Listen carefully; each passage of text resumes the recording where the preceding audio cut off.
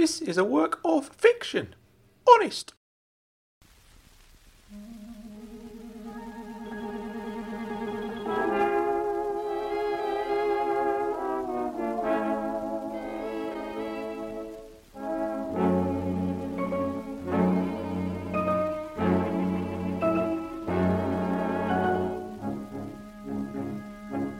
Ragbag presents Brollywood, Episode 2. Written and performed by Frank Burton. I suppose it goes without saying you should listen to Episode 1 first. I don't wish to patronise anyone with this fairly obvious advice, just in case you didn't know. This is a continuous 9-part story. Start with Episode 1, if you like. If you prefer not to, that's a bit weird, but go ahead. Your life, your rules. Let's get on with the story. There was a story Noddy once told me in prison, which he'd never been able to verify. Believe me, I tried, he told me. So many people in the community had heard this rumour, all from separate sources. That doesn't necessarily mean it isn't true. Some stories just take off, you know. They take on a life of their own, however it was that they started. I should explain something about Noddy's use of the word community here, although at the time I had very little understanding of it. It was community with a capital C. I'd initially assumed that whenever Noddy used the word community, he was referring to parts of the criminal underworld he was connected to in some way. Later it became clear that a lot of Noddy's connections within this community were technically law-abiding citizens. Actually, citizens is the wrong word to use. We'll come to that later. The story goes, said Noddy, that during the early 1970s, the British government devised a highly classified long-term strategy for the recruitment of new intelligence agents.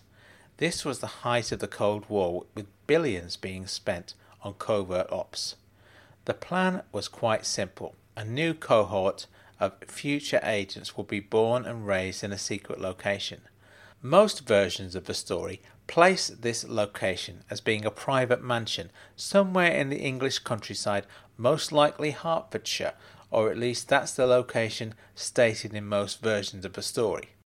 Within this compound, somewhere between 25 and 50 government employees were coerced into acting as surrogate mothers, spending the full term of their pregnancies within this isolated environment before delivering their offspring and promptly departing back to normality, never to see the children they'd given birth to, and barred from speaking about their experiences by the Official Secrets Act.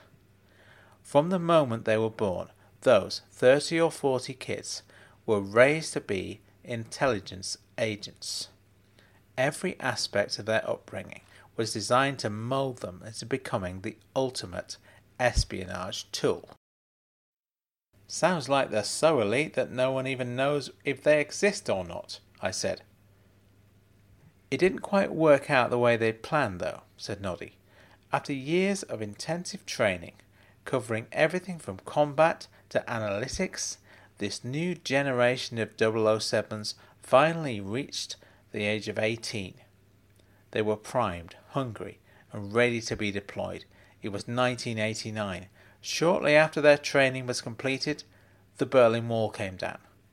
Some versions of the story feature a scene in which these eager young men and women stand watching the television in the compound's common room. The TV is showing the wall coming down. They turn to each other and ask, "What's next? Sure, the ground may have shifted somewhat, but this doesn't mean world peace. There are other enemies to fight, right?" This was, of course, a valid point, and yet there was something about this moment in history, this switch in the grand narrative of 20th century geopolitics, that prompted the British government to pull the plug on the project. Shortly after the wall came down, the young men and women were assembled together and briefed by one of their superiors. Some say this briefing was led by none other than Prime Minister Margaret Thatcher. The agents were informed in no uncertain terms that their services were no longer required. They were a product of the Cold War. The Cold War was now over and done with, and so they must stand down. How? I said. Exactly. That's exactly what one of them blurted out during the briefing. The news had come as such a shock that even with a lifetime's ingrained respect for authority, answering back to the Prime Minister seemed entirely reasonable. How are we supposed to stand down? They said. What are we supposed to do now? Our sole purpose in life is to serve our country. We can't even integrate back into society, seeing as we were never part of society in the first place. We don't even have birth certificates. We don't even have names. It was true, said Noddy. They were even barred from nicknaming each other. Each individual was known by a number, and that was all. How could these people be expected to live normal lives, considering the way they'd been raised? If I can clarify, said Thatcher, or whoever it was who was giving the briefing, when we say stand down, we don't mean stand down permanently. It's entirely possible, some might say inevitable, that future antagonists will pose an equal, if not greater, threat than that of the Eastern Bloc. And if so, we ask you to simply wait until the time is right. Wait until you're truly needed. Until then, you must stay here. Stay here and enjoy yourselves. For these young people who'd never been given much of a chance for enjoyment, this was a daunting prospect. They were supplied with a library of books, VHS tapes, a range of sports equipment, and several video games consoles. Supplies were shipped into them regularly. They were advised never to leave the compound under any circumstances. No one ever did, although in the years that passed at least 3 of them took their own lives. The rest of them occupied their time as best they could. Most of the agents continued to prepare themselves for their work in the outside world, maintaining a grueling daily exercise regime, extensive reading and study, despite there being no official requirement for these activities. Most agents' time was taken up this way to a greater or lesser degree. However, there were 5 agents who chose not to join in with their peers' voluntary self-improvement programs. It's said that these 5 individuals, 3 male, 2 female. Coincidentally, the agents numbered 1, 2, 3, 4, and 5 had formed a close bond. They were the only 5 agents to fully accept their directive to stand down from their duties and enjoy themselves. 2 of them became very good at table tennis. The other 3 were masters at Super Mario Bros. The agents were permitted to consume alcohol and in fact were given a specified allowance to ensure they never overindulged. However, having been left to their own devices at the compound with minimal supervision, agents 1 to 5 quickly devised an arrangement by which their peers would happily donate their alcohol allowances to the Hand, as they'd become known, in exchange for the understanding that once an actual mission had been approved, any member of the Hand who'd been selected would stand down in favour of a member who donated their alcohol allowance. So these guys were trading on the notion that they were still active agents, I said. Exactly, said Noddy. As far as the Hand were concerned, it was a no-brainer. There were no forthcoming missions. The 30 or so remaining individuals in that compound were a kind of lost generation. They'd all been compulsorily sterilised, which meant that there wasn't a chance of a second lost generation. This, at the very least, made contraception a lot more straightforward. That's interesting, I said. I wonder what sexual relationships would have been like for those people. They never lived within normal society, so maybe they didn't even have monogamy as a concept. They were taught about how people lived, said Noddy, and they were taught about how they were supposed to behave in order to fit in with society's norms. But that only accounts for their formal training, which ended at the age of 18, after which they were specifically told, by the Prime Minister no less, to stand down and enjoy themselves. I don't know what actually happened, but so the story goes, the 5 had some wild parties. When their colleagues complained about excessive noise from these gatherings, they were told, hey, get used to it. Any minute now, you could be shipped out to a war zone. If you can't handle a little loud music, how are you going to cope with an air raid? I wonder what music they were listening to, I said. That part isn't known about, said Noddy. Well, it was the 1990s, I said, so I suppose it's likely to be either astonishingly good or irritating as hell.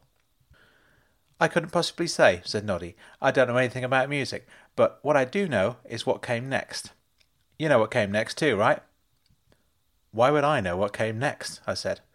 Let's put it this way, said Noddy. Do you remember where you were on September the 11th, 2001? Yes, I said. I was working in a hotel. My friend came over to see me. There you go. You've told me that already, all the Jenner stuff. There's my point. You can immediately recall where you were at the time. And why is that, do you think? I guess, I said, because it was another of those pivotal moments in history in which the narrative shifted. Exactly, said Noddy, and now here they all were, not kids anymore, but men and women, most of whom had already turned 30, watching the TV news. They could feel it, the change that was coming.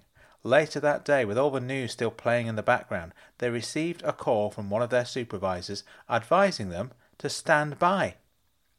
What had happened that day in America was a tragedy for sure, but this was also the day they'd been waiting for. Over the days that followed, agents within the compound were hand-picked for deployment in various unknown locations. They left one by one, until the house only had 5 inhabitants. You can probably guess which 5 were left. That would make sense, I said. 12 years since they'd finished their training and all they'd done was get drunk and play Mario Kart. So what did they do?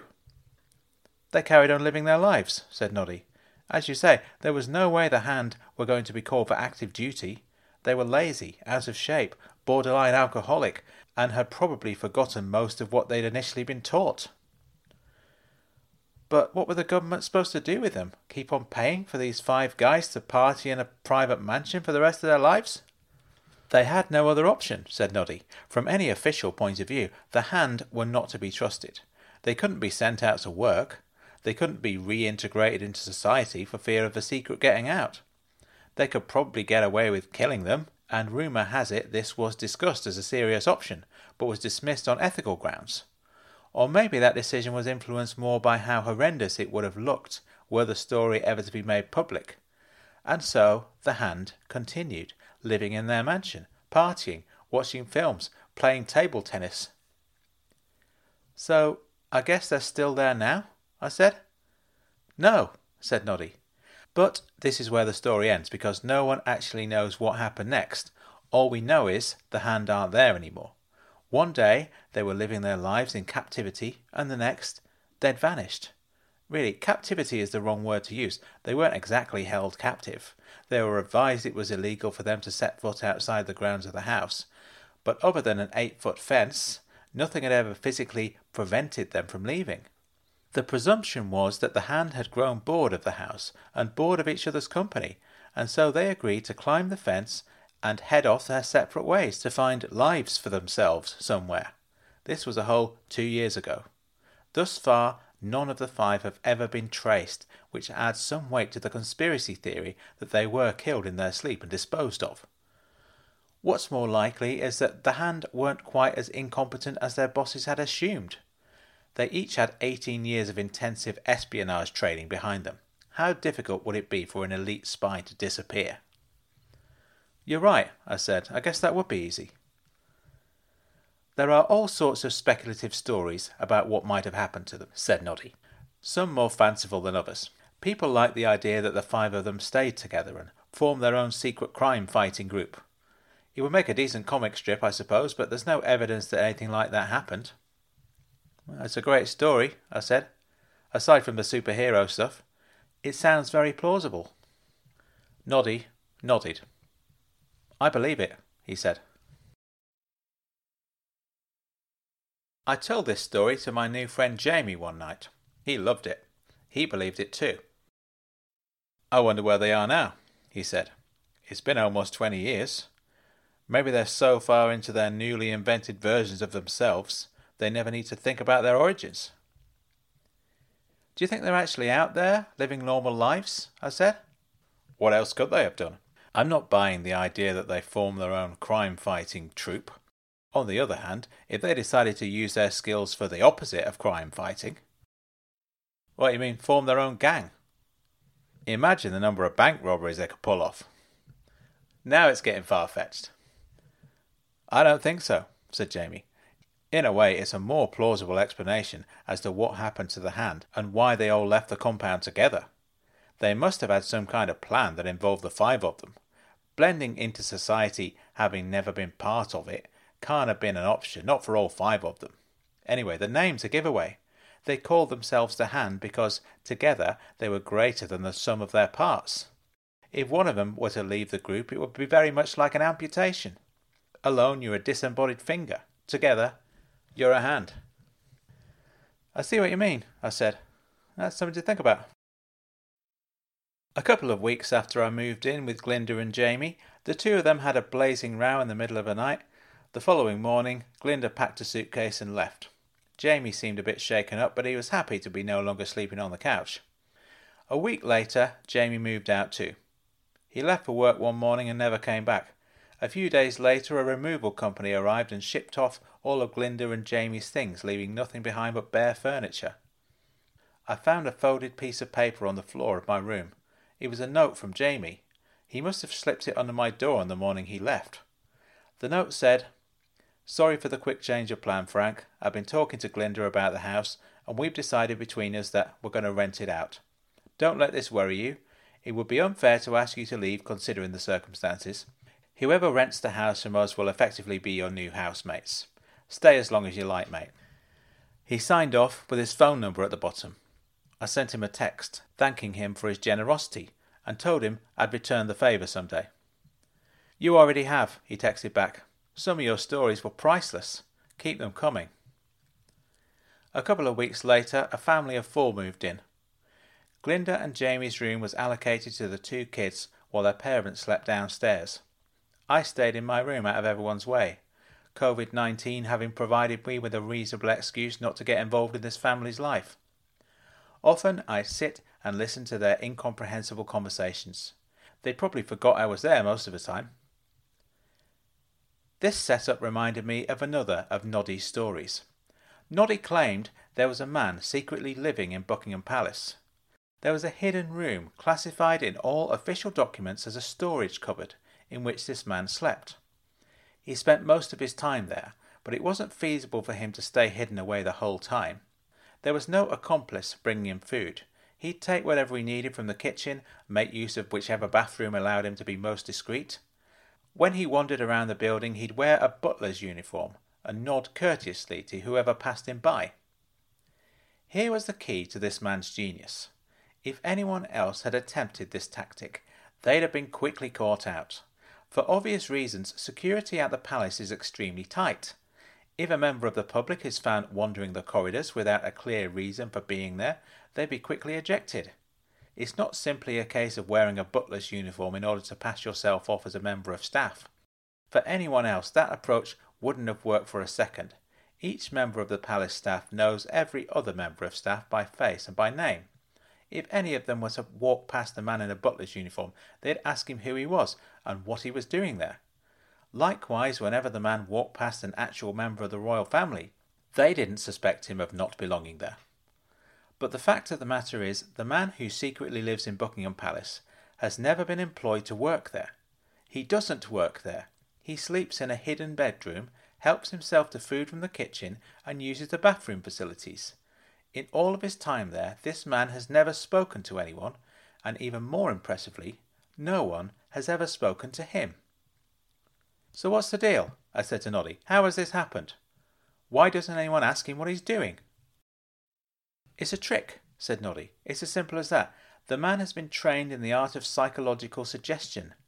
Everything about him, his clothes, his mannerisms, the way he moves, the way he looks at you without really looking at you, and the way you look back at him without really seeing him. The whole performance is designed to make this man virtually invisible." "Right," I said. "My next question is why?" "There's a complicated answer to that," said Noddy. "It would be quicker to say I don't know, which is the truth." "I'm interested in the complicated bit now," I said. Well, the thing is, Frank, this isn't just a story I'm telling you, this is a real person. I've never met him myself, but I've seen photographs. I've met his father, who's responsible for training him. This is where it gets complicated. When you ask about this man's motivation, I can't answer the question without telling you about his father's motivation. The first fact to mention about this man's upbringing is that he shares a lot in common with the Hand. Is he a secret agent? No, not a government agent anyway. But he doesn't officially exist. His birth was never registered. He was born in secret, brought up in an obscure part of the English countryside with minimal contact with the outside world. Both parents were equal instigators of this project, but his father was the real driving force behind it. It was his father who trained him up, taught him the skills he needed to move into his new home. According to his father's account, the boy was ready for his first trial by the age of 12. He couldn't head straight for Buckingham Palace without some real-world experience first. So at the age of 12, the boy spent 2 weeks living in a secondary school. It must have been weird for him, to say the least, having been raised without any formal education, to suddenly spend 24 hours a day living in a school, with half this time spent surrounded by regular kids his own age, who he wasn't allowed to speak to, and the rest of his time living in a makeshift bunk in an unused equipment cupboard. Sounds like torture, I said. That's what I believe it was, said Noddy. When I say I know this man's father, that doesn't mean we're friends. I believe what he did to that boy was cruel beyond belief, but some people in the community disagree. Some see him as a visionary. Having met him, I can confirm that's exactly how he sees himself.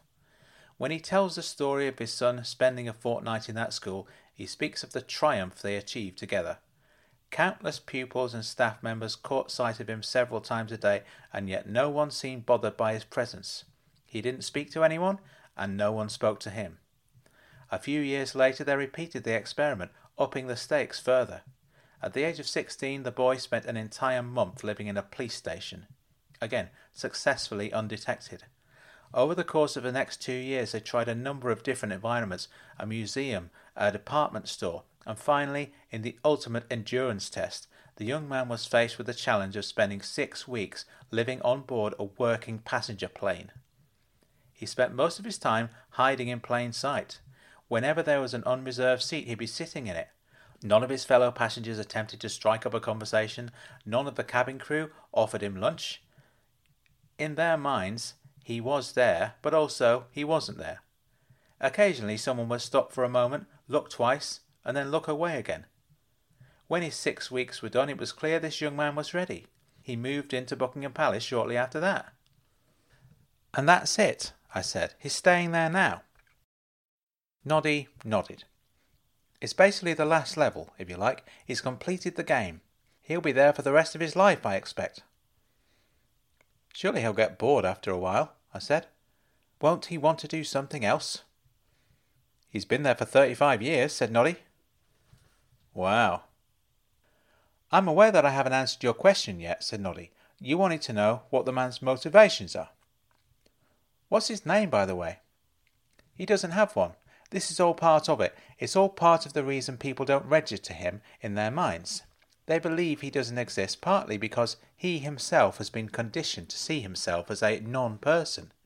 So in terms of his motivation, it's difficult to say how a man like this feels. He's been programmed since birth to fulfill this pointless destiny of being the man who secretly lives in Buckingham Palace. That is his sole reason for being. How he actually feels about all of this is anyone's guess, but he's still there. He's still doing it. So from his point of view, I said, he's just doing what he's been told to do. Maybe he's happy with it, maybe he's not. I guess we'll never know. But what about his dad's motivations? I can't quite get my head around why he's inflicted this weird life on his own son. As far as I can tell, said Noddy, the man thinks of himself as an artist. He thinks the fact that his son secretly lives in Buckingham Palace makes a great story. But it's more than just a story. He's there right now, a 53-year-old man living out his days in a cupboard in one of the most famous buildings in the world. To him, it's not just a story. It's a masterpiece. Anyway, that's how I felt. living sealed away in my room, listening to those children squabbling and singing songs, those adults bickering and having noisy sex late at night, I felt like the man who secretly lives in Buckingham Palace. One afternoon, a couple of weeks after the family moved in, I was woken by the sound of a man playing acoustic guitar and singing at the top of his voice. It happened to be one of my favourite songs, If You Go Away, which I'd always assumed was a Scott Walker song until I found out he covered it. The man was doing a damn good version of his own, combining Spanish guitar with some impressive vocal flourishes. Where was it coming from? Was there a busker outside? He played a couple of instrumental pieces next, followed by Elton John's Daniel, which I've always loved too. It felt like a private concert just for me. I looked out of the window, but I couldn't see anyone.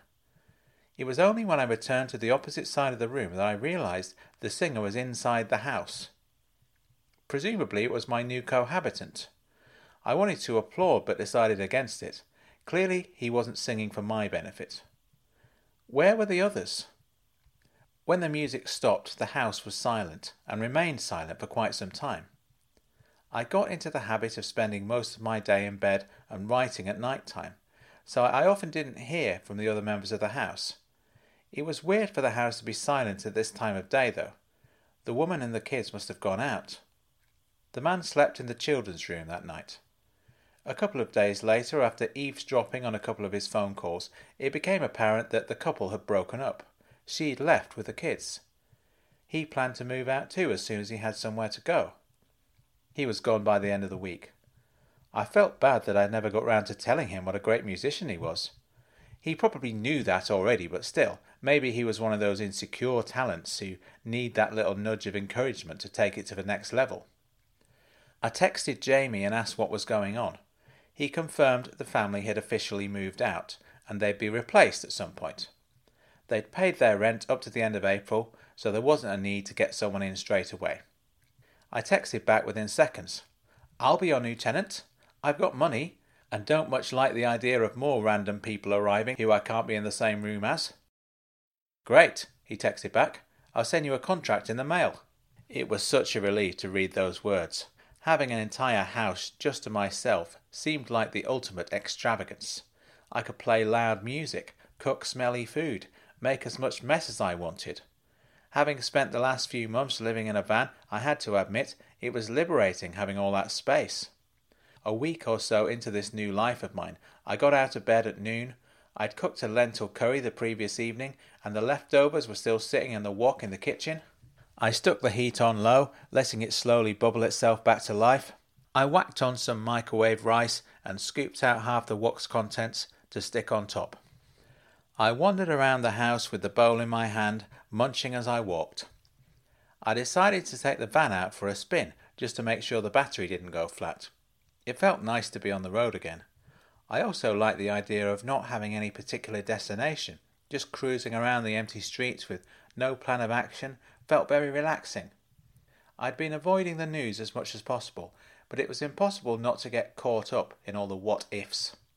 Driving really took my mind off all of that stuff. At some point, it occurred to me that I didn't know where I was. Also, I didn't know where I was going back to.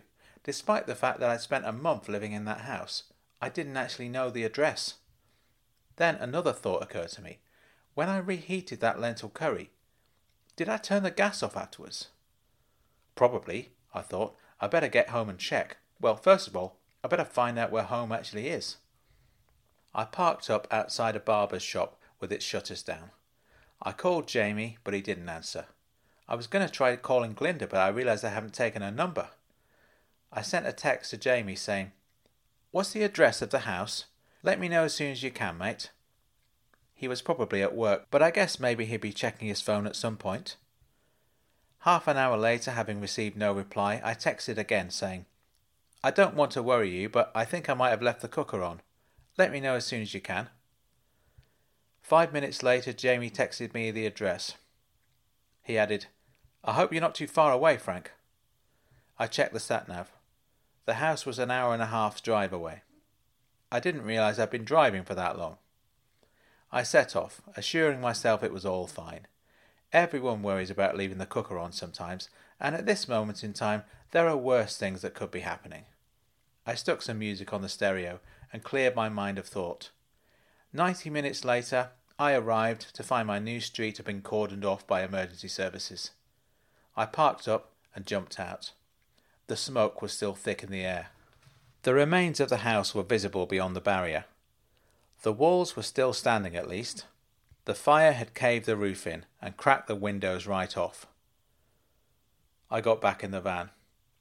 I wrote Jamie a long, gushing string of apologies, assuring him the whole thing was a stupid, thoughtless accident. I told him what an important friend he'd become in such a short space of time, and I wished I could see him face to face. I wished I could give him a hug. I paused breathlessly, as though I'd been reciting the whole thing out loud. Before sending the text, I read it back to myself. Although I'd meant every word of it, somehow the whole thing sounded insincere, almost sarcastic. I couldn't quite figure out why. Surely I could manage more than banter at a time like this. Maybe not. I deleted the text and replaced it with the words, "Whoops, soz." I set the sat-nav for Uncle Claude's house and off I went. I was going to say, without looking back, but technically I needed to use my wing mirrors when pulling out of the space. I am, at the very least, a responsible driver. I had Uncle Claude's address in my phone for sending birthday cards to, but I'd never actually been to his house. I was expecting something pretty impressive. Claude had done well for himself and had recently retired. I wasn't disappointed by the size of the house, a big, detached place up in the hills on the outskirts of Manchester. I caught sight of his face poking through the net curtains as I parked up. He was wearing a face mask. He burst through the front door a moment later. "Frank!" he called. I smiled at him casually through the window. "Hi, Uncle." "Where have you been?" he said. "I've been worried about you." "I did return all those texts in the end," I said. "You didn't answer any of my questions, though," he said. "Like, where have you been living? You can't be in a mobile home at a time like this." "I've been living in a house as it happens," I said. "Oh, good." "Sadly, it burnt down." "Oh, not so good. Are you okay?" "I'm fine. I wasn't there at the time." "You better come in," he said. "You can live here now, obviously. That'd be nice, Frank. That'd be very nice, actually." "Thanks, mate," I said, climbing out of the car. "Can I hug you?" he said. "I'm not in one of these bubble things with anyone. It's just me here. I've been staying here secure and all that." "Go ahead," I said. Uncle Claude hugged me.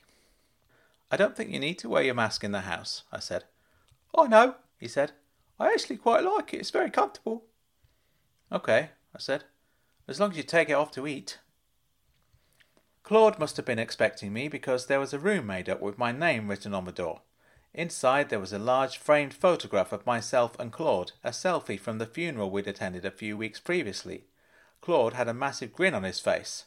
I looked like I didn't want to be there, which I suspect is how I look most of the time. Aside from the picture, the room itself was very comfortable. There were worse places I could have ended up, that's for sure. I checked my phone and saw a text message from Jamie. It was all in block capitals and contained a string of highly inventive insults. It made me laugh. Jamie called me later that day. I answered, rather reluctantly. "Are you okay?" he said. "I'm fine," I said. "I've gone to stay with my Uncle Claude." "Good to hear," he said. "I wouldn't want to see you homeless." "Listen," I said, "I really am sorry, mate. I've never done anything like that before." "These things happen," he said. "It was an accident. I'm sorry I said all those horrible things on that text. I was angry about the situation. I didn't mean to make it personal. I just reread your text from earlier, the one that said, 'Whoops, soz.' I actually roared with laughter at it." I was going to say I laughed at your text too, but I stopped myself. "Did you have any valuables in the house?" he said. "Nothing I can't replace," I said. "I kept all the important stuff locked away in the van. I may have kept my birth certificate and passport in the room, just because I thought they might be more secure in the house, but actually, the fact that they've been destroyed doesn't really change anything, right? Considering what's happened, it's kind of ironic that I chose to keep my official documents in the house and Frank and Benedict's secret robbing diary in the van. Now my unofficial document has been saved from destruction." "What do you mean?" said Jamie. "Oh, I never mentioned Frank and Benedict's secret robbing diary," I said. "I don't think so." "Oh, well, it's a long story. I have this friend. He's famous, actually. Maybe you've heard of him. Benedict Cumberbatch." "You're friends with Benedict Cumberbatch," said Jamie. "I don't see why everyone has to be so surprised," I said. "Someone's got to do it." "That's a fair point," said Jamie. "I believe you." "Well, why wouldn't you?" I said. "Why would I make it up? No offence to Benedict, but if I was going to pretend to be friends with a celebrity, I wouldn't choose him. I'm not sure anyone would." "Well, that's a bit harsh. You haven't met him." "Why? What's he like?" "It's complicated," I said. "Let's not go into it. I think the question you should be asking is, what is Frank and Benedict's secret robbing diary?" "That's a very good question," said Jamie. "Sorry I got sidetracked by the Hollywood connection. Tell me more." "There isn't much more I can tell you," I said. "Me and Benedict were planning a bank heist, or at least we had this idea that we could pull off this bank heist if we wanted to, but it was purely hypothetical, just a fun game the two of us were playing. It's all recorded in this notebook that I kept locked away in the van. I only mentioned it because I thought it was kind of funny that the robbing diary was saved, but any proof of who I am is now officially up in flames." "Well, I'm glad you're taking this in such high spirits," said Jamie. "Is Glinda okay?" I said. "Is she mad as well?" "She'll get over it," he said. "She doesn't care too much about money and stuff. Our money isn't really affected, I don't think. Insurance should pay out nicely. You're officially our tenant now, so..." "Am I?" I said. "Of course you are," he said. "Yeah, but I'm not officially official, am I?" "You signed the contract, yeah? I sent it out to you last week, first class. Don't tell me you didn't get it." "I got it. Thank God for that." "I didn't actually sign it, though." The line went silent. "Obviously," I added, "I wasn't expecting for the house to burn down, otherwise I would have got straight onto it." "You're joking, right?" said Jamie. "I'm not." Jamie's voice exploded into a barrage of insults, several of which were replicated from his initial text message. I was going to apologise, but he'd ended the call already. Downstairs, Uncle Claude had cooked us a roast dinner. The only vegan-friendly components were the broccoli and carrots. I put them in a sandwich, which tasted quite nice. Claude munched on his chicken with his blue surgical mask tucked under his chin. "I suppose I'm going to have to cook ethically now you're here," Claude observed, grumpily. "I can cook," I said. "You'll like my cooking." "You can if you like," said Claude. "I might miss my lamb chops." "I can cook lamb chops," I said. "Can you?" "It's not rocket science." "So what are you going to do? Cook 2 separate meals?" "I don't have much else to do at the moment." "Oh, you got more books to write, I'm sure," he said, maintaining the general air of disapproval. Everything I Am had recently been published. Evidently Claude was still annoyed at my insistence that he doesn't read a word of it on the grounds that he might find some of its revelations uncomfortable. For reasons that will become clear, he's not allowed to read this book either. "As it happens," I said, "I do most of my writing in my head while I'm doing other things. Cooking actually helps the creative process." "Good to hear," he said. "Working on anything new?" "Yeah," I said. "It's a book about the events leading up to me getting arrested." "Oh, well, I've always wondered about that," he said. "You're not allowed to read it," I said. After dinner, I returned to my room and texted Jamie. "I really am sorry. I don't know if this is going to make up for my mistakes in any way, but I've remembered another story. It's actually the best story I know. Give us a call and I'll tell it to you." Jamie called me back half an hour later.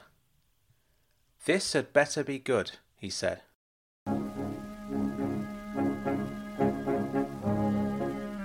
Thank you for listening. You now have the choice of moving straight onto episode 3 or sticking around for the optional bonus content that will appear right after the theme song. It's called the footnote section. It's a lot of fun. Check it out if you like, or I will see you in episode 3. If you like what you've heard, please visit my website frankburton.co.uk for more information about me and my work. I have another podcast called I Like the Sound. I have written several books, including the first 2 instalments of the Ragbag series, Everything I Am and Getting Away With It. I recently made a 4-part podcast series with David Evar from the band Herman Doom. It's called Not On Top, and I have to say, it's excellent. I will see you soon.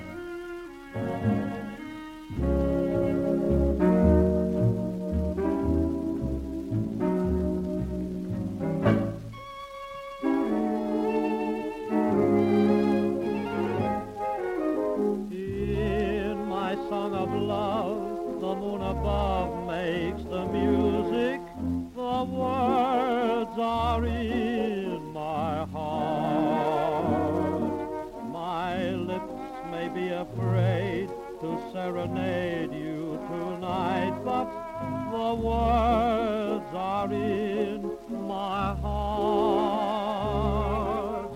Roses red in rhythm are swaying, and like my heart they're tenderly saying, my dear, I love you so, and even though I can't say it, the words are in my heart.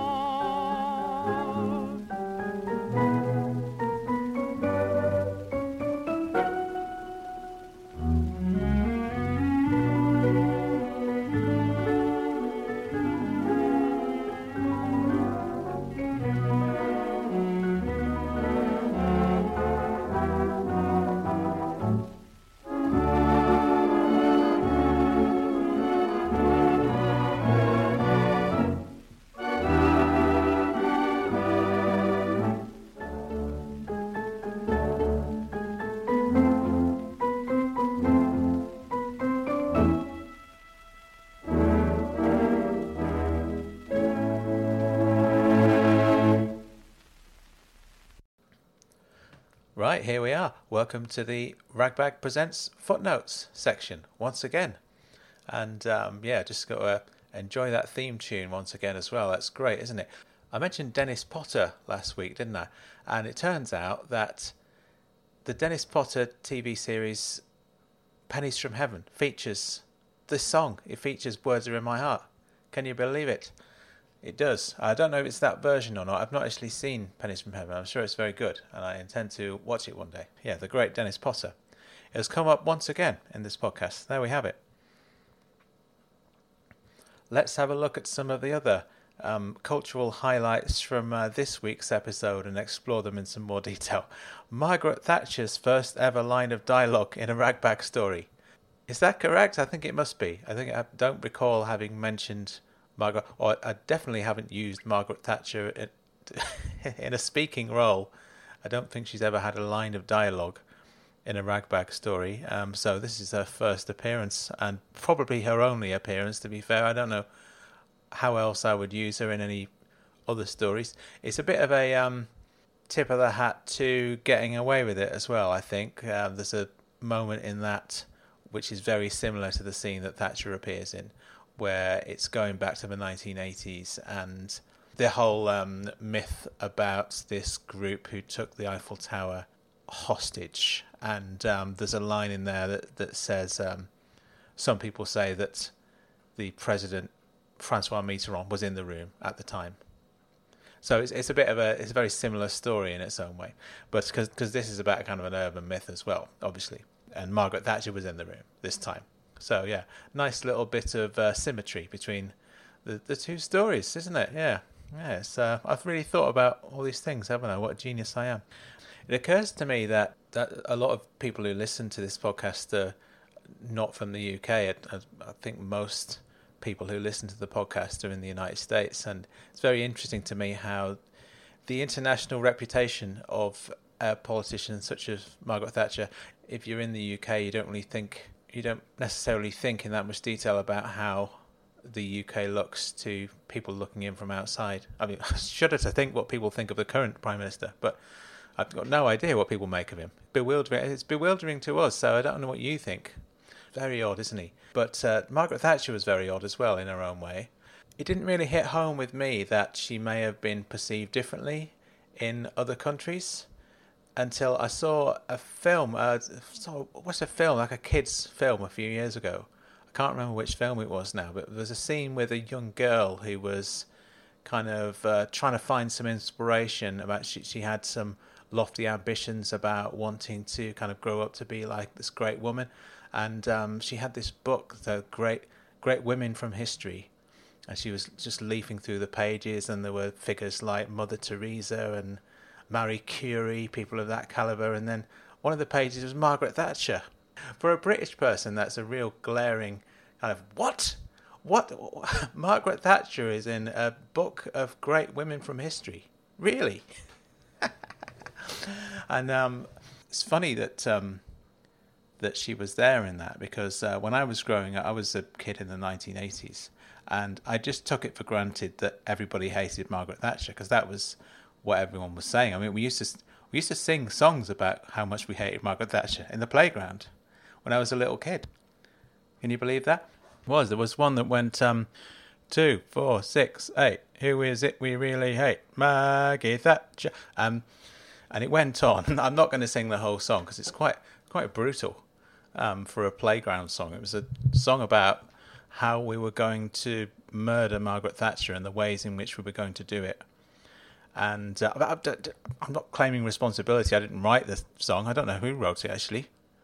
I'd be very interested to know who wrote that song. It became like a playground, whether it was like used by like proper adult like protesters on marches and stuff like that. Were they singing it?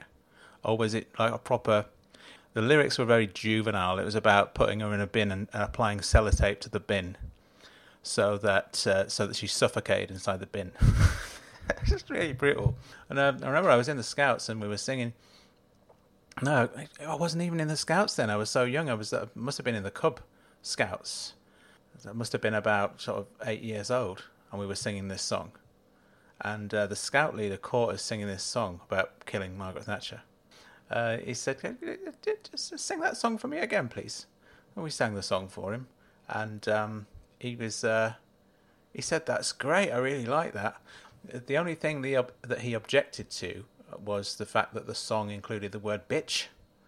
He said, I do not like that word. You should not use that word to describe a woman.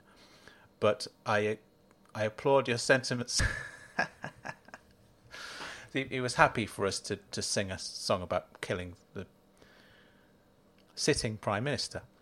But calling her a bitch was too far. And I agree with him, actually. I agree that there is a certain level of really misogynistic overtones to a lot of the kind of anti-Thatcher rhetoric that you come across. I remember when Thatcher died, I was, all the people celebrating, and I didn't sit very well with me that. I didn't like that at all. No fan of Margaret Thatcher myself, but, just someone's died, just sing songs about it, you know what I mean? Ding dong, the witch is dead. And it's just really juvenile, I was... It's like being back in the playground again, I think if she'd have been a man, then people wouldn't have done that. That would be my suspicion. I mean, were kids in the playground singing songs about murdering Ronald Reagan, for example? I mean, you'd probably get arrested for that, wouldn't you? And yet, very similar figure, but he was a bloke. So that's all I'm saying. All I'm saying is that it needs looking at that. It needs, I think perhaps future generations will look back maybe a bit more kindly than we have been on Thatcher, purely because there's a discrepancy there between her appearing in a book of great women from history in an American movie. I presume that's a real book. I mean, unless it was a book that somebody just put together for the film, like a fake sort of great women from history book. But even if it is just a prop from a movie, there is the potential that she would be included in a book of that nature in the United States. I mean, she never would be in the United Kingdom. She was so... I say she was so hated, but I mean, she was democratically elected on... Was it 2 occasions or 3 occasions? She was Prime Minister for the whole of the 1980s, People were voting her in, is what I'm trying to say. And a lot of people loved her, but I mean, there's so many people hated her that it'd be far too controversial to describe her as a great figure from history. There was a very amusing story recently about there's a statue that was erected in Thatcher's hometown, a statue of Thatcher. There's never been one before because nobody really wanted to have one. But yeah, and as soon as the statue was unveiled, people started throwing eggs at it, which was something really hilarious about that. I think they're very. It's I don't want to get stereotypical on you, but there is something quite quintessentially British about throwing eggs at a statue of Margaret Thatcher. It interests me, the thought process that goes into that as well, because it's not an impromptu act. You have to go and buy the eggs. And so there's a whole thought process there. I'm going to go to the shop, I'm going to buy these eggs, and then I'm going to throw the eggs at a statue of Margaret Thatcher. As political statements go, it's just a little bit odd, I think. I can see what you're trying to do, that you are expressing distaste for the ideological beliefs of this dead woman who they've erected a statue to. But, maybe there's better things you could be doing with your time. That's all I'm saying. I appreciate this. I mean, I'm against the ideology too. I think Thatcher's ideology was just horrible. It was strange to have a prime minister who was openly encouraging the population to be selfish. And she used to say things like, things like that. There's no such thing as society. It's stuff like that. And it's very odd that the guy who we've got now is kind of equally evil, I think, but he doesn't necessarily openly encourage that sort of thing. What else do we have a reference to? There's another reference to getting away with it. With the 9/11, Noddy asks Frank, what were you doing on 9/11? He says that I was with my friend Jenna. It's, of course, a reference to a scene which was recounted in the book Getting Away with It. There's a reference to the video game Super Mario Kart, which I don't have much to say on that subject. Just a cultural reference there. Threw that in.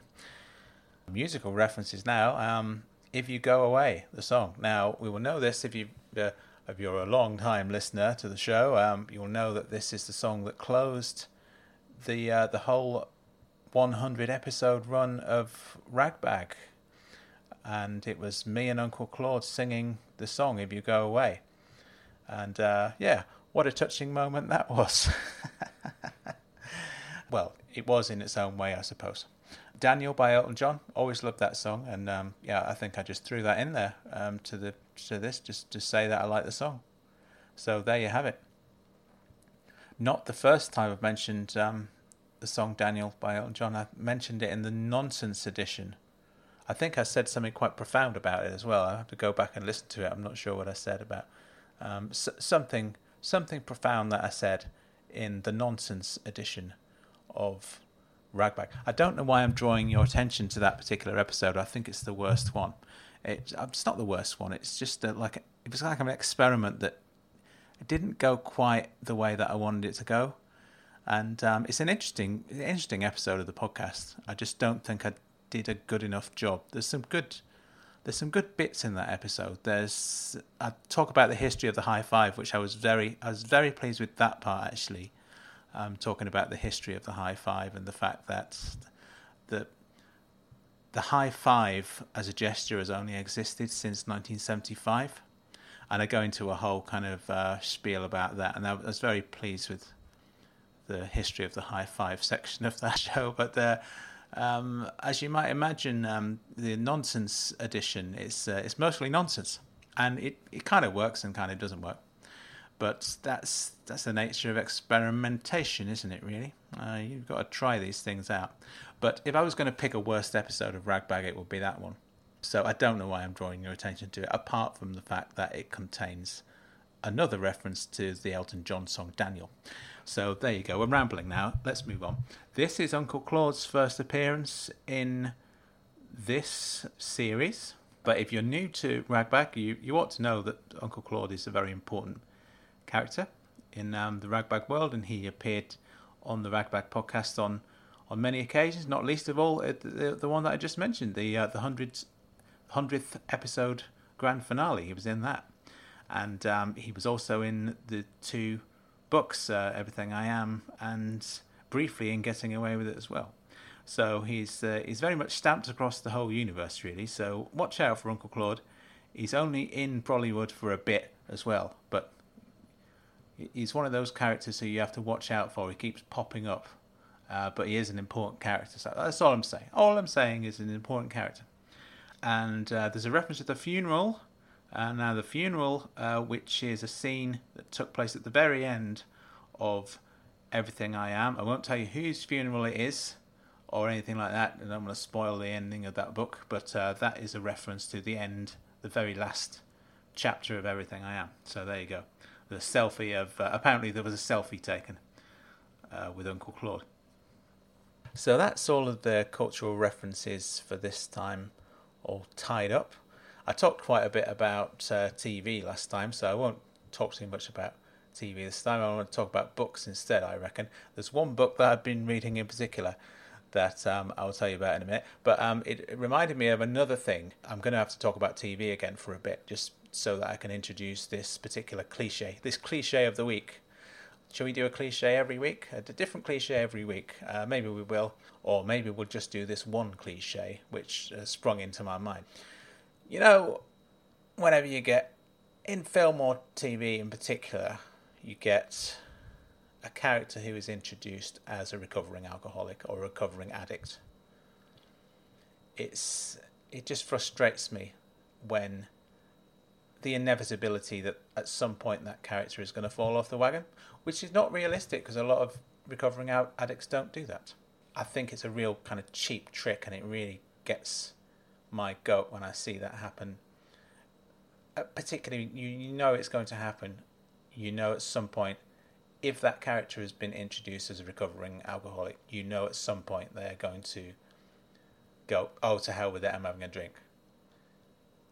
And that kind of implies that is what recovering alcoholics do, which is not the case.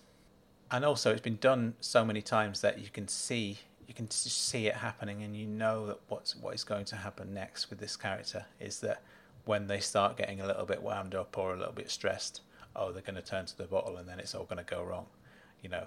And there's a few things wrong with that, but I mean, one of the things is that what are you trying to say? What are they trying to say with this? Apart from addiction is a bad thing, isn't it? It feels kind of exploitative, really. Exploitative in terms of these are kind of real world issues that are being made into a kind of entertainment, and yeah, it annoys me. Even it happens in like some great, really great TV shows where this has happened. It happened in House of Cards with Doug Stamper, with the recovering alcoholic, and then he fell off the wagon. You could tell it was going to happen as well. That annoyed me. And Succession, one of the greatest like TV shows of all time, in my opinion.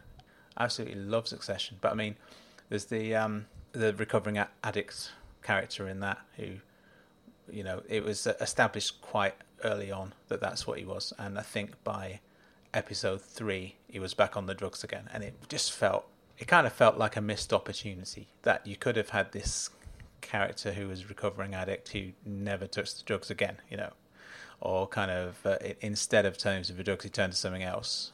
So that is not a thing that I that's one of the rules that I have laid down for myself in my own writing, is that I'm never going to do that. If I have a character who is recovering addict of some kind, that they will remain a recovering addict.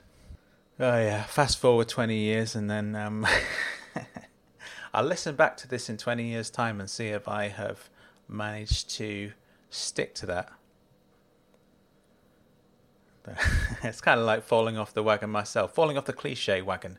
I've given up cliches, but they became a little bit too tempting, and so I fell off the cliche wagon 20 years into the future. We'll see if that happens. But the reason I'm bringing this up is that I was recently re-looking at some old Tintin books.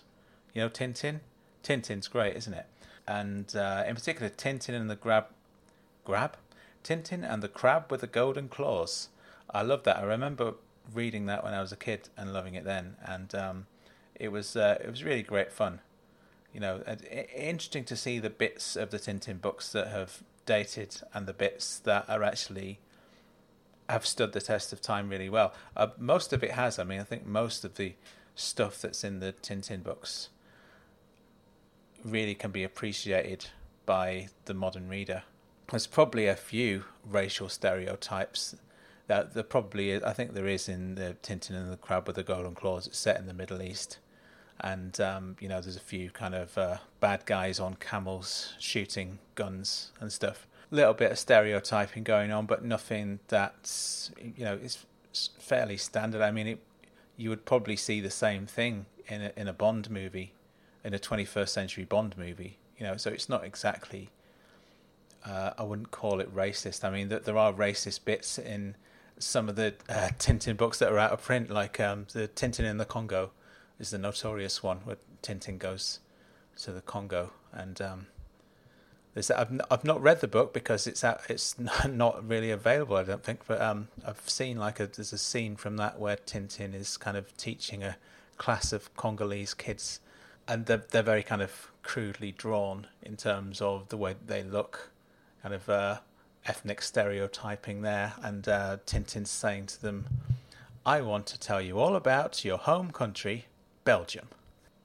Imperialism. Great, wasn't it?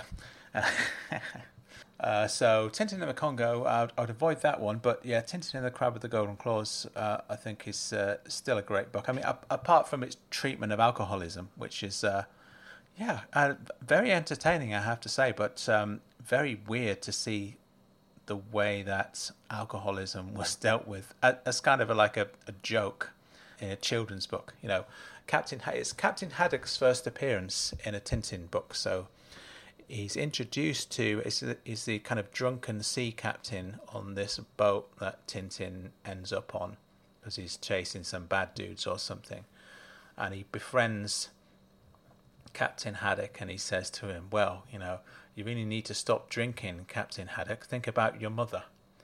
And that's the way to talk an alcoholic down. Stop drinking, think about your mother.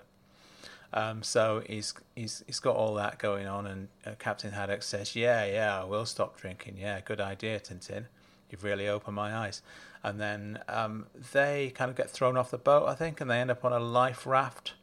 They're kind of lost at sea on this life raft, and Captain Haddock decides to have a bottle of whiskey because what the hell. So has a bottle of whiskey, then he sets fire to the life raft because he gets cold. So he says, "I'm going to start a bonfire on the raft." So he starts a bonfire, drunk out of his mind, and then there's an aeroplane that they some of the bad dudes are flying an aeroplane, and they see the smoke from the bonfire. So they come, and somehow Tintin manages to kind of overpower them. There's a lot of guns in these books as well. I think that's probably another thing that you wouldn't necessarily see in a children's book today. All the gunfights that happen in the Tintin books, it's very kind of gung-ho sometimes. And so he manages to overpower these guys in the aeroplane, takes their aeroplane, ties them up, brings Captain Haddock onto the aeroplane with him. I'm slightly annoyed about the fact that he set fire to the life raft, but there you have it. I think Captain Haddock at this point finds another bottle of whiskey and just downs it, and then while Tintin's flying the plane, Captain Haddock smashes a glass bottle over his head, and and they crash in the desert.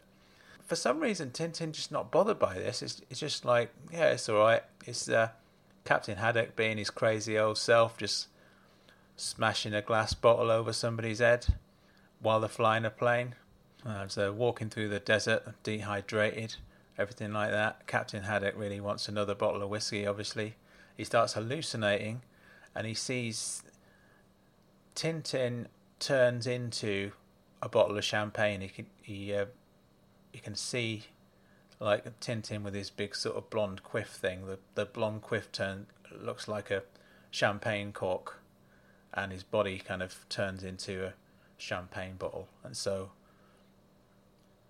Captain Haddock grabs hold of this champagne bottle, tries to open it, but in reality what he's doing is actually strangling Tintin to death.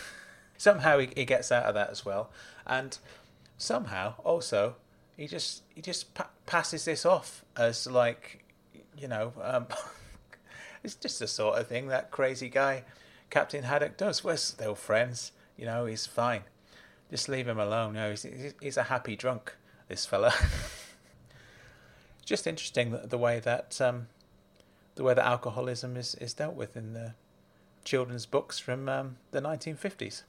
So there you go. Tintin and the Crab with the Golden Claws. Go check it out.